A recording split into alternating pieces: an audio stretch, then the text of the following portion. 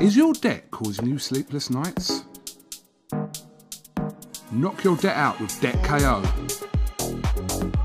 And your debt won't be the only thing keeping you up at night. Debt KO. Free, impartial advice on all your debt.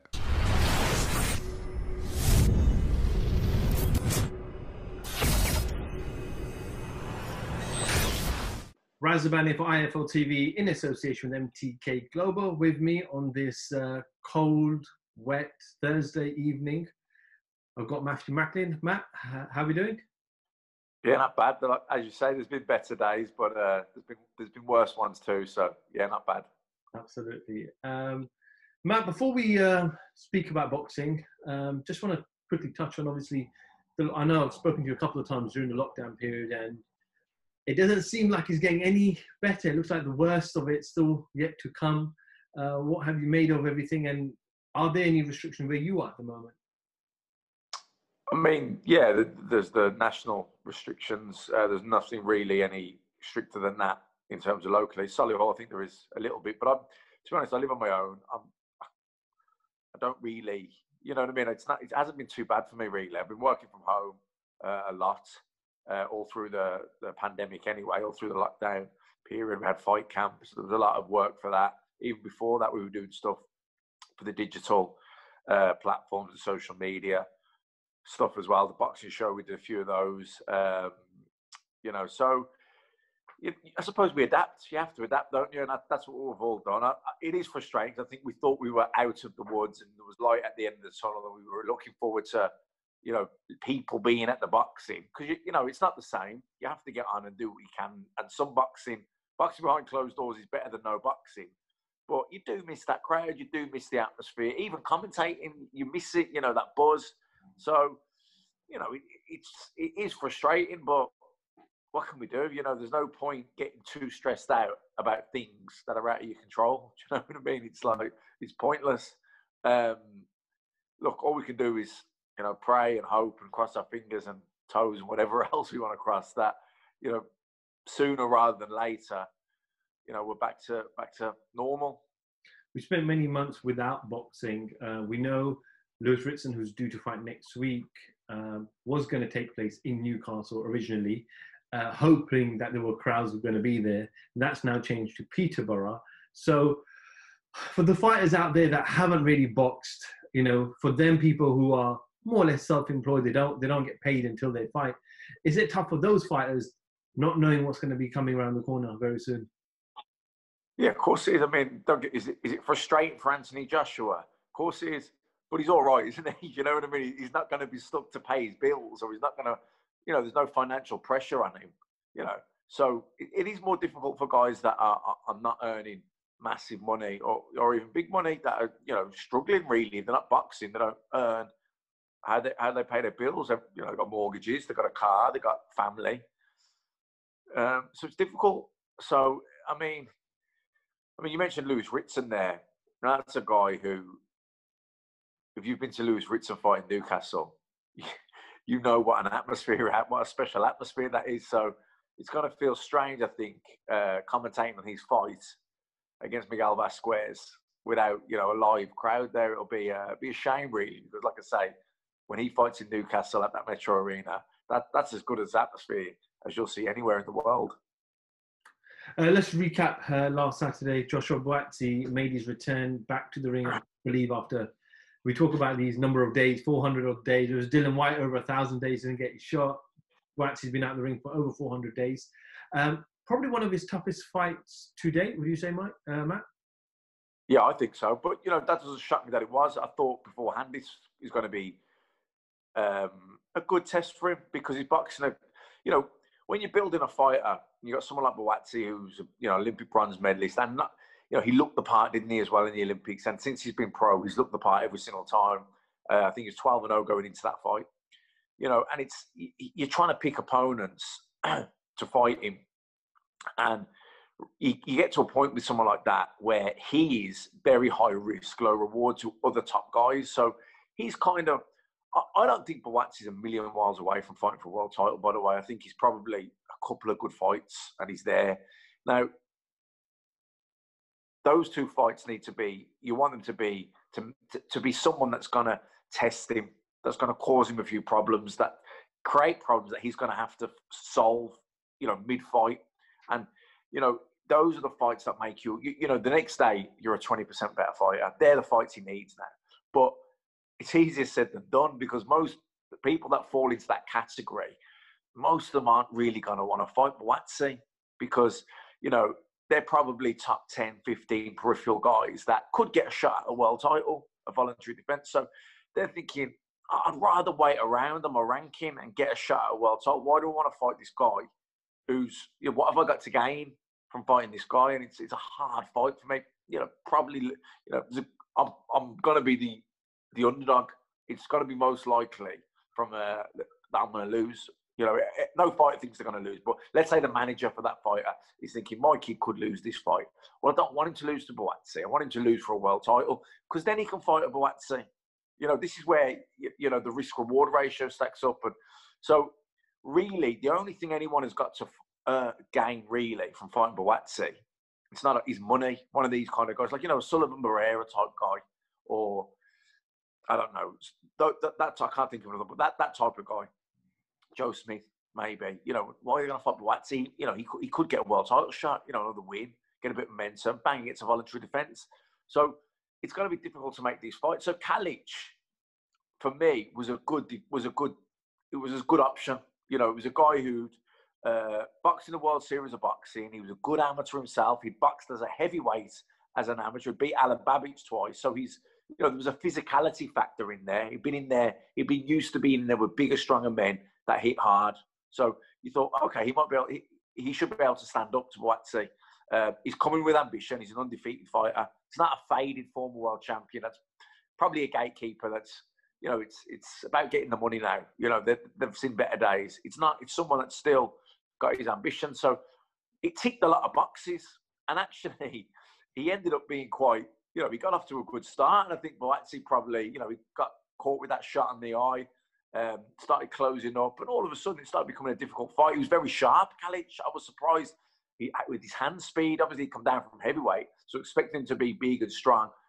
But his hand speed and his accuracy surprised me. It was very good. He wasn't loading up. He was just putting the shots out there, looking for accuracy, and he was catching Buatsi.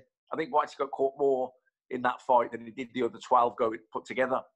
But it was exactly what he needed, because while it might not have been his tactical or technical best performance, he found a win through adversity, and he will have to do that to become world champion and to stay there. He's not going to look vintage every single fight. There's going to, as you step up the levels, they've got their game plan too. It's not just about what you do right or what you do wrong. It's what they do right. Sometimes it's not always what you did wrong. It's always what the other person did well. It's a two-horse race in there, and you're going into world top fights. These are 50-50 fights, or thereabouts. So you're going to have to come through adversity. So I think while he was getting caught too much with the right hands, he was a bit open for that. He exposed certain things that maybe he needs to work on or tighten up on, but it ticked the box. It ticked the box. He got hurt. He got caught with a good shot. He had the swelling under the eye. He lost rounds. Kalic's confidence grew. He was landing and really growing into the fight. So it ticked a lot of boxes, and despite the things he was dealing with, the eye injury, etc., he got it together and he found a way to win, and that's what great fighters do. And that's the fight he needed as he's going up along now, because he's looked, he hasn't probably lost a round yet. You know what I mean? He's blasted everyone away. He's up to $1 million.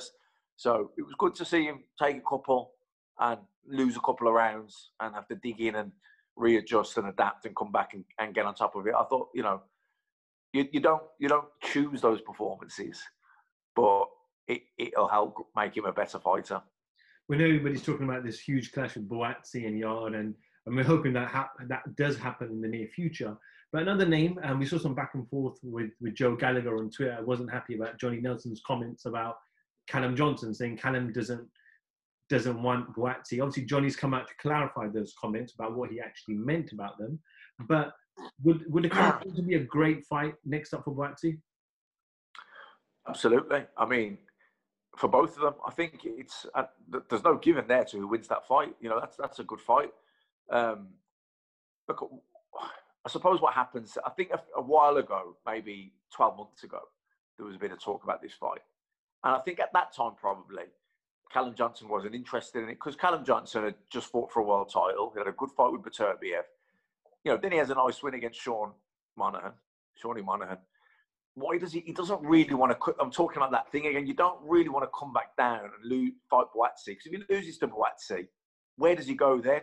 Where he's just had a good performance for a world title. He had Beterbiev down. Really, he wants to get another win or two and get back in there, maybe with a Bivol, maybe a rematch with Beterbiev. If he wants to fight for a world title again, you know, he can always fight Boatsi again on the way back down. But I think as things have played out and, you know, COVID happened and, you know, time isn't waiting for anyone. And Callum Smith isn't a spring chicken. I think he's 34 or 35 years old. He's probably realised, you know what, and Boatsi's stock has, you know, he's grown. His reputation's grown again. So I think it's at a point where Callum Johnson's probably thinking, you know what, if it's the right platform, if it's the right money, it's the right title, it doesn't have to be a world title, I'll fight him. I think that's where he's at with it.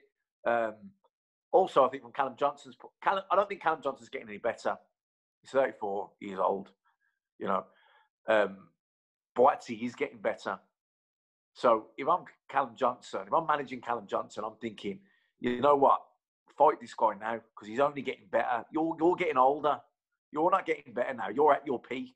This kid's going to improve and get better.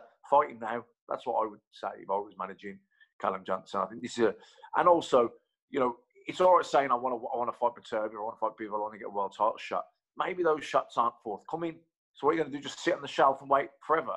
You know, like I say, time isn't waiting for anyone. And I think what this pandemic and the lockdown, everything has forced is it's shown people, it's forced people into taking fights that maybe ordinarily they wouldn't have been that willing to go into. But if you don't want to fight, don't fight. Then you're just going to be sat on the shelf. So I think Callum Johnson's probably at a point where he's thinking, you know what, yeah, let's do it.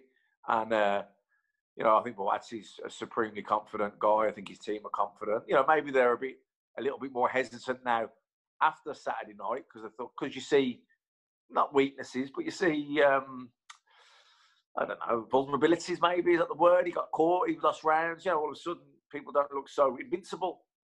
So maybe they're a bit, let's just steady up a little bit here. But I don't think so. If I was managing Boatsi, I think Callum Johnson's a great fight because he probably wins it, but you know, it's definitely not a given. But if he's as good as we think he is, you know, he's not a fresh novice now, Boatsi either. You know what I mean? He's seasoned. And that fight against Kalic gave him even more seasoning. So I think a fight with Callum Johnson, you know, because don't forget Beterbiev did get put down, but he also got up and got Callum Johnson out of there a couple of rounds later. So you know, I think it's a good fight for both men. Not a given for anyone, but it's a great fight.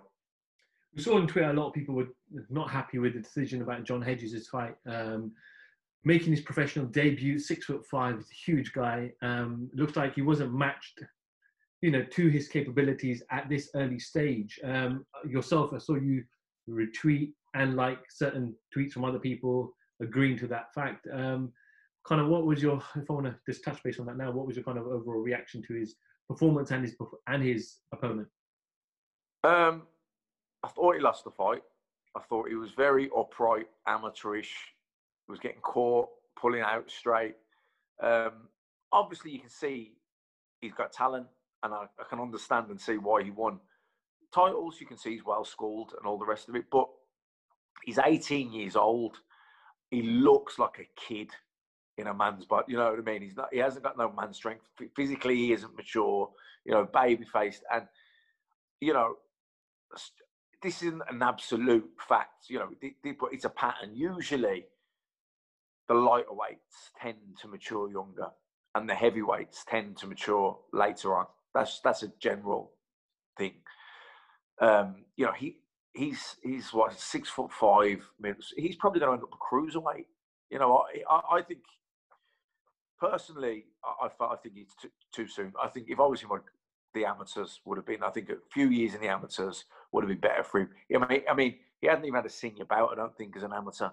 You know, whether or not you win national titles as a senior and then decide to turn whatever, but I think you should definitely have a few senior bouts. Listen, I only had 1 year in the seniors, but my first ever senior bout was in full international. Then I won the ABAs and had 6 or 7 fights in the ABAs.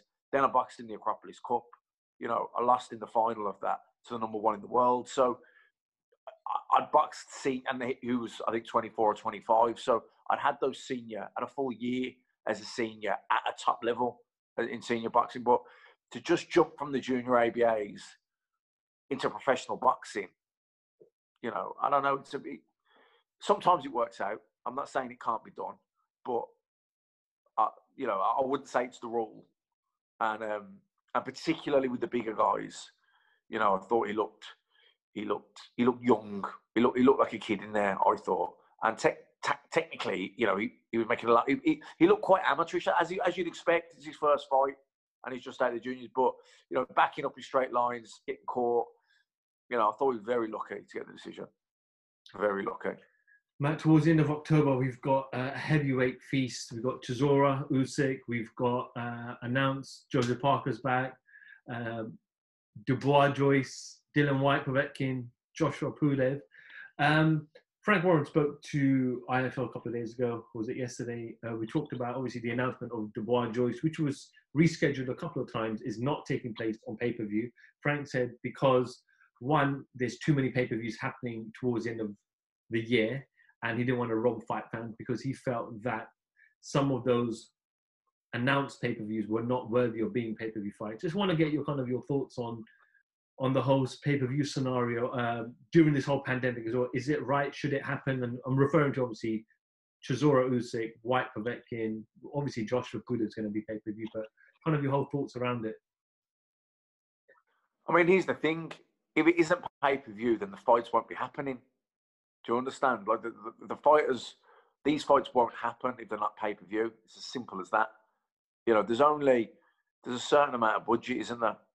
You know, that's already happening. That's already going out there for fights that are like, you know, we had the one on Saturday night. We've got the one on next week, Miguel Vasquez and Lewis Ritson. There's going to be a few other ones. Katie Taylor is going to box before the end of the year. Possibly, I think Billy Joe Saunders, hopefully as well. You know, that's going to eat into the budget. Maybe use the whole budget up for this year, whatever. So, you know, if Usyk and Chisora are going to want a lot of money for fighting each other, they've earned a lot of money in their career. Do you know what I mean? They're used to. Now they're not going to earn what they should have or would have if there had been crowds and if things were normal. So everyone's taking a hit. That's just the economic fact of life right now, isn't it? I think everyone's getting a hit. But if the fans want to see these fights, then it won't work. It just won't happen if it's not pay-per-view. And, you know, it comes down to that as well. Like, if you don't think it's pay-per-view worthy, don't buy it. Do you know what I mean? If you want to watch the fight, you know, that's what it is. You know, what you know, I know, and people say, "Oh, that's all right for you," or not really. You don't. No one's saying you have to buy it. Do you know what I mean? But I think a lot of people will buy it because I think there's a lot of intrigue around the fight. I think Usyk. We know how good Usyk is, but heavyweight is heavyweight. We know Chisora. Yeah, he's lost plenty. He's been beaten, but he's a handful. You know, he is a handful, and Usyk's not a massive puncher, but he's a genius in the ring. And you know, I think most people think he'll outmaneuver Chisora and maybe break him down or just beat him on points. But you know, it's definitely it'll be interesting. I'm interested to see how he copes with Chisora because Chisora's like I think Chisora's a nightmare to fight. You know, there's not many people who have had an easy night with him. Yes, Tyson Fury did. Tyson Fury's 6'9". You know, he's massive as well, and he's an unbelievable fighter. You know, Usyk is an unbelievable fighter, but he's a cruiserweight that hasn't really grown into the heavyweight division yet. Looked a bit sluggish in his debut at heavyweight, but we'll see. It's an intriguing fight. You know, you got Usyk, who is one of the stars in boxing. Can he be a star at heavyweight? Most people think he can be. You know, but it's how he performs against Chisora will tell us a bit more. You know, if he beats Chisora, but it's absolutely life and death, then, you know, people think, But, you know, if he goes in there and he picks him apart and does a number on him, that'll be like, wow. Do you know what I mean? So it is a good fight. And you know, I'm not sure what the whole card is yet, but I can't, well, off the top of my head. But it's, you know, there's got to be good value in it. You know, it's, look, the Fight Camp, each show on Fight Camp would have lost a lot of money. And I'm sure then on the pay-per-view, they recouped some of that. Maybe all of it, I don't know. But, you know, people are going to take hits and people have to accept that that's the way it is. But, you know, I don't see how these fights couldn't happen if there weren't pay-per-view. It's that simple. Matt, do you think it's a different fight, the fact that there's no crowd for Chisora? Because we know how much he thrives off the crowd in the O2. They're singing his name, cheering his name. He's a come-forward fighter, swings a lot. So is it a different fight and more difficult for Chisora in this particular fight?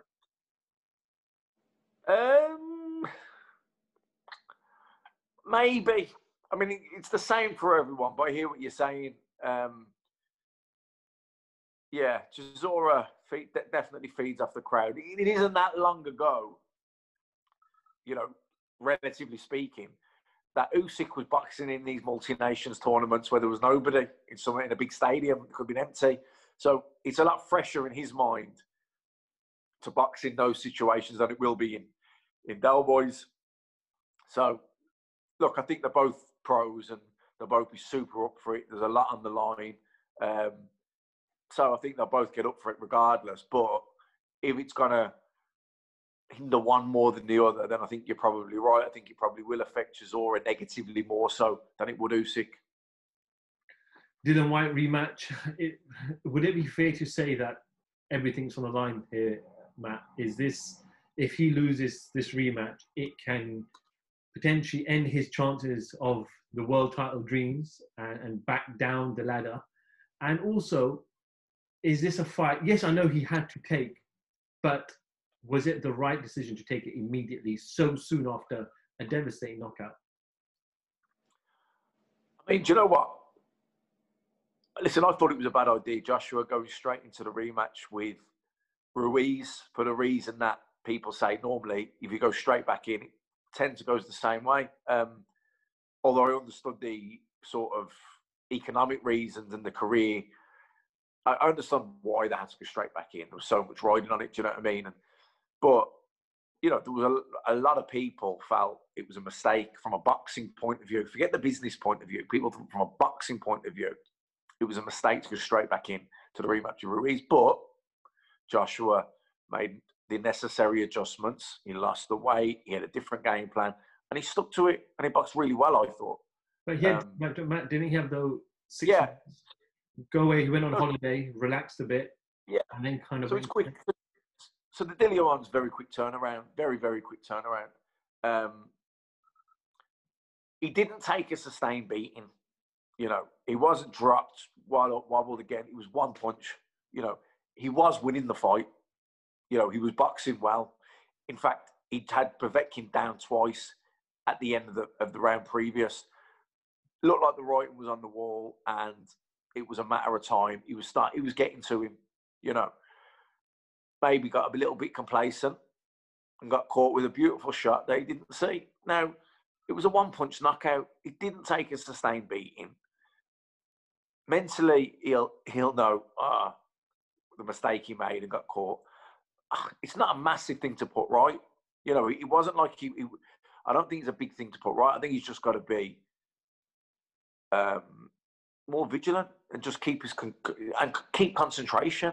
Don't get cocky. Don't get complacent. Don't you know? If he's boxing, if he was in the same position in this next fight and he's 4, 5, 6 rounds up and he's boxing well, you can't afford to switch off with this guy.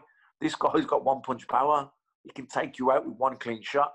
You can never rest up and get lax when you're boxing somebody like that.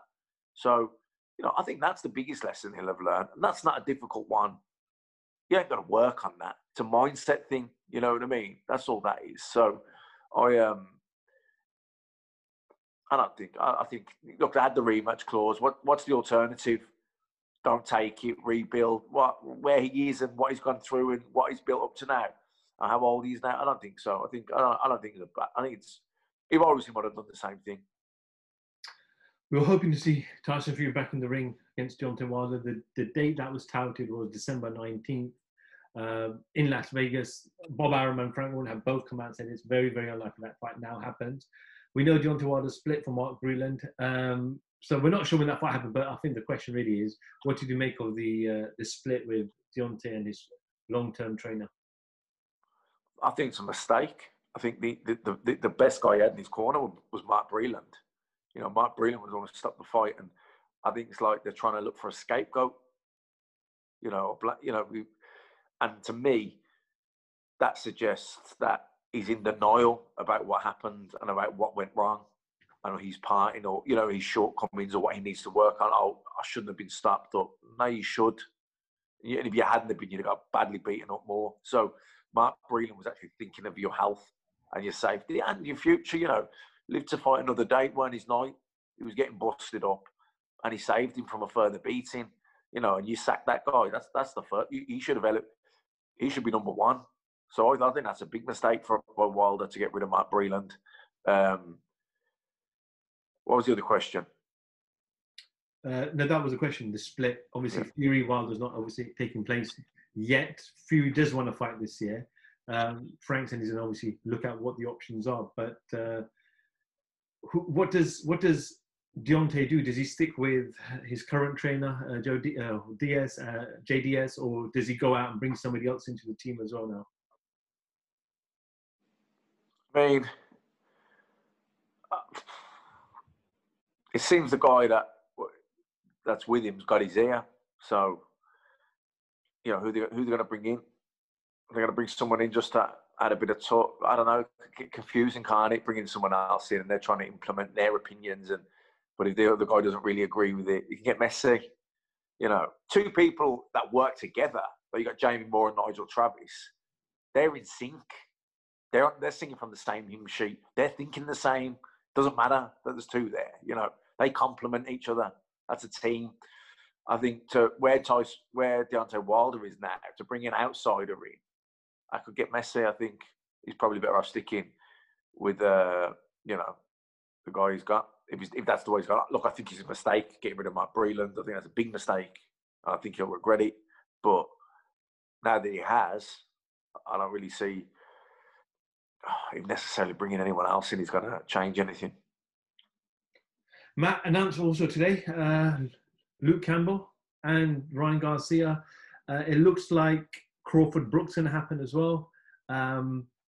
Also announced was Teofimo Lopez and Lomachenko. So some amazing fights coming up towards the end of the year. Anyone in particular you're looking forward to? Maybe even a Conor McGregor, Manny Pacquiao.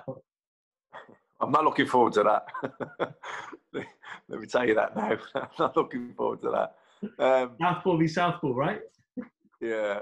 No, listen, Luke Campbell, Garcia, really looking forward to that one. Probably the most out of the three, if I'm honest. Because I think it's the hardest one to call. I do think Luke, I'm going with Luke because he's proven. I know how good he is. Luke's not over the hill yet, do you know what I mean? But he's 33. He's fought for the world title a couple of times. Didn't go his way. If he didn't beat Garcia, I think then maybe he would have missed his chance. Do you know what I mean? I think not that he's shot or anything, but just he's 33. He's achieved a lot. He's earned money. He's back to the Cuban. Does he want to keep going? You just missed the boat a little. It happens. You've got these sort of, say, a bucket load of hardships that you're prepared to go through in your career. A loss is a hardship. Regrouping, resetting, a training camp, an injury, a setback, a fallout of a fight, disappointment, all these things. There's only so much of it in you. And then you got the hunger. When you're starting out, you're starving, but then you achieve a bit. You're a little bit less hungry, you achieve a bit more. You're a little bit less hungry again, you achieve a bit more. And that hunger, you get less and less hungry. So, and you get older as all this is happening. So it just, I really, really hope that Luke Campbell wins. Because he's a world-class fighter. Do you know what I mean? He's someone that it'll be such a shame if he ends up retiring from professional boxing, not having won a world title, because he is a world-class fighter. World-class fighter. He could have got it against Linares. You know, it was a close fight, and what he was going through and dealing with going into that. You know, then Lomachenko. You know, even though maybe he didn't win a round or maybe he won one, I thought he boxed really well. He made Lomachenko think hard. No, yeah, he was wide on the cards, an easy win for Lomachenko on the cards, but not one round was easy for Lomachenko. Let me tell you. So that's how good Luke Campbell is. Ryan Garcia, I'm not sure how good he is because I don't know yet because he hasn't been in with that. Oh, Luke will tell us. He will tell us. This fight will tell us how good Garcia is because we know how good Luke is. Look, he's definitely talented. He's definitely got great speed. He's got that belief of youth. You know what I mean? He ticks a lot of boxes. Listen, the fight with Luke Campbell will tell us if he's, the real deal. Matt, just finally, you just talked there about you start off starving, and the more you achieve, the hunger goes away. I see you're back in the gym, getting fresh, getting your body ready. Is the hunger back? Nah, man. This is just health and fitness. I wish when I did have that hunger, I wish I lived this life in between fights when I wasn't fighting. I say it regularly to the guy that I do a bit of PT with. He used to fight, does fight still. Well, he's not sure yet. He's kind of 29 and he's thinking of hanging them up. We talk about the hunger and living the life. And, I said, I think the word camp should be banned from anyone in boxing using that word camp because it's the biggest bullshit word out there. It shouldn't be about camps. You should train all year. I'm not saying you don't have a week or two off after a hard fight, by the way. But having these 6 and 8 weeks and 10 weeks off doing nothing, but when you go away to a camp and it's solitude and you're lonely and it's costing you loads of money because you're renting short-term digs and all the rest of it, and you're traveling there, that's not sustainable. Do you know what I mean? That is, you are in that camp mentality, and there's something to it, as in like you're in this camp and you're striving for that day. What happens with that is because that's unsustainable. You've got the yin yang sort of thing happening then, as in you go from being like this, life where you're like, eating, sleeping, breathing, everything, but really you're not happy. There's no relationship. There's no fun. There's nothing else. You're just dieting, sleeping, training. How long can you sustain that for? You get to the fight, you win, you're on a high, and then you're like, well, I'm not going to fly back to America or go down to another city, go into a training camp where I'm sitting in a room on my own all day and night, lonely.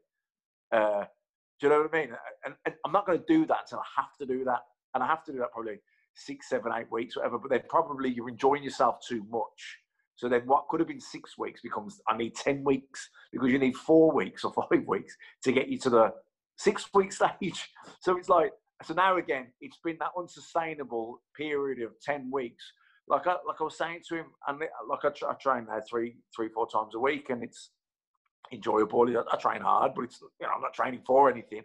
But I think the strength and conditioning should be your in-between training. Your camp should just be your 5, 6 weeks sparring, and it should be that. And really, then the strength and conditioning just becomes maybe do it once a week just to sustain a bit. I think, and even with the sparring, we talk about, it's different. It's different for everyone because, someone like Manny Pacquiao, I see Manny Pacquiao at his peak in 2010 in the wild card and he'd spar 12 rounds with 3 different sparring partners. But Manny Pacquiao was fast as lightning. He was a southpaw who could bang, and he had this amazing footwork. So not many people would get in on top of Pacquiao. He was just teeing off on them, really. Yeah, they were good fighters and they'd make him think and miss a bit. But basically, he didn't get hit much in these spars. And the 12 round, he was doing the damage. He wasn't taking much back, right? So he could spar 12 rounds. But let's compare him to someone like Ricky Hatton, who Ricky Hatton would get hit in sparring like he would in a fight. That was his style. That's why he was so exciting. So if Ricky Hatton had sparred for 6 weeks, 8 rounds, 10 rounds, 12 rounds, there wouldn't have been a Ricky Hatton come fight night. So what Ricky would do, Ricky would spar 6 hard intensive rounds with the intensity to keep, so it was very real. So it was like a dress rehearsal. But then he'd start after 6, he'd get the head guard and the 16-ounce gloves on, and then he'd do 6 rounds on the body belt with Billy. So the intensity of the workout, so the engine, you were building the engine the same, and you were keeping the intensity in the spar for the 6 rounds. So it wasn't getting sloppy mistakes, or he was getting smashed up because there was another guy jumping in fresh. Do you know what I mean? But Manny Pacquiao worked for, but Ricky Hatton, he wouldn't have worked for. Ricky Hatton had done 12-round spars for 6 weeks. We wouldn't have got to the fight, you know. So I think what Billy did with Ricky was spot on for Ricky. But, you know, also what Freddie did with Pacquiao was spot on for him. But, you know, it wouldn't have suited each other. So it's, you know, but it's that word camp again, isn't it? It's like, and I suppose it comes, I mean, we could talk about this for hours. You've got to be careful here. You go off on a million tangents. It's like, if you're only boxing twice a year, you know, it's hard to maintain focus. So, you know, but that camp word, and I did that, by the way. So it's not like I did it. So it's not like I'm not saying it can't be, but, you know, I know, so I know firsthand that it's not sustainable, really. You know, that sort of lifestyle is unsustainable. But really, if you lived the life in between, you wouldn't need 10, 12 weeks. That was bullshit, really.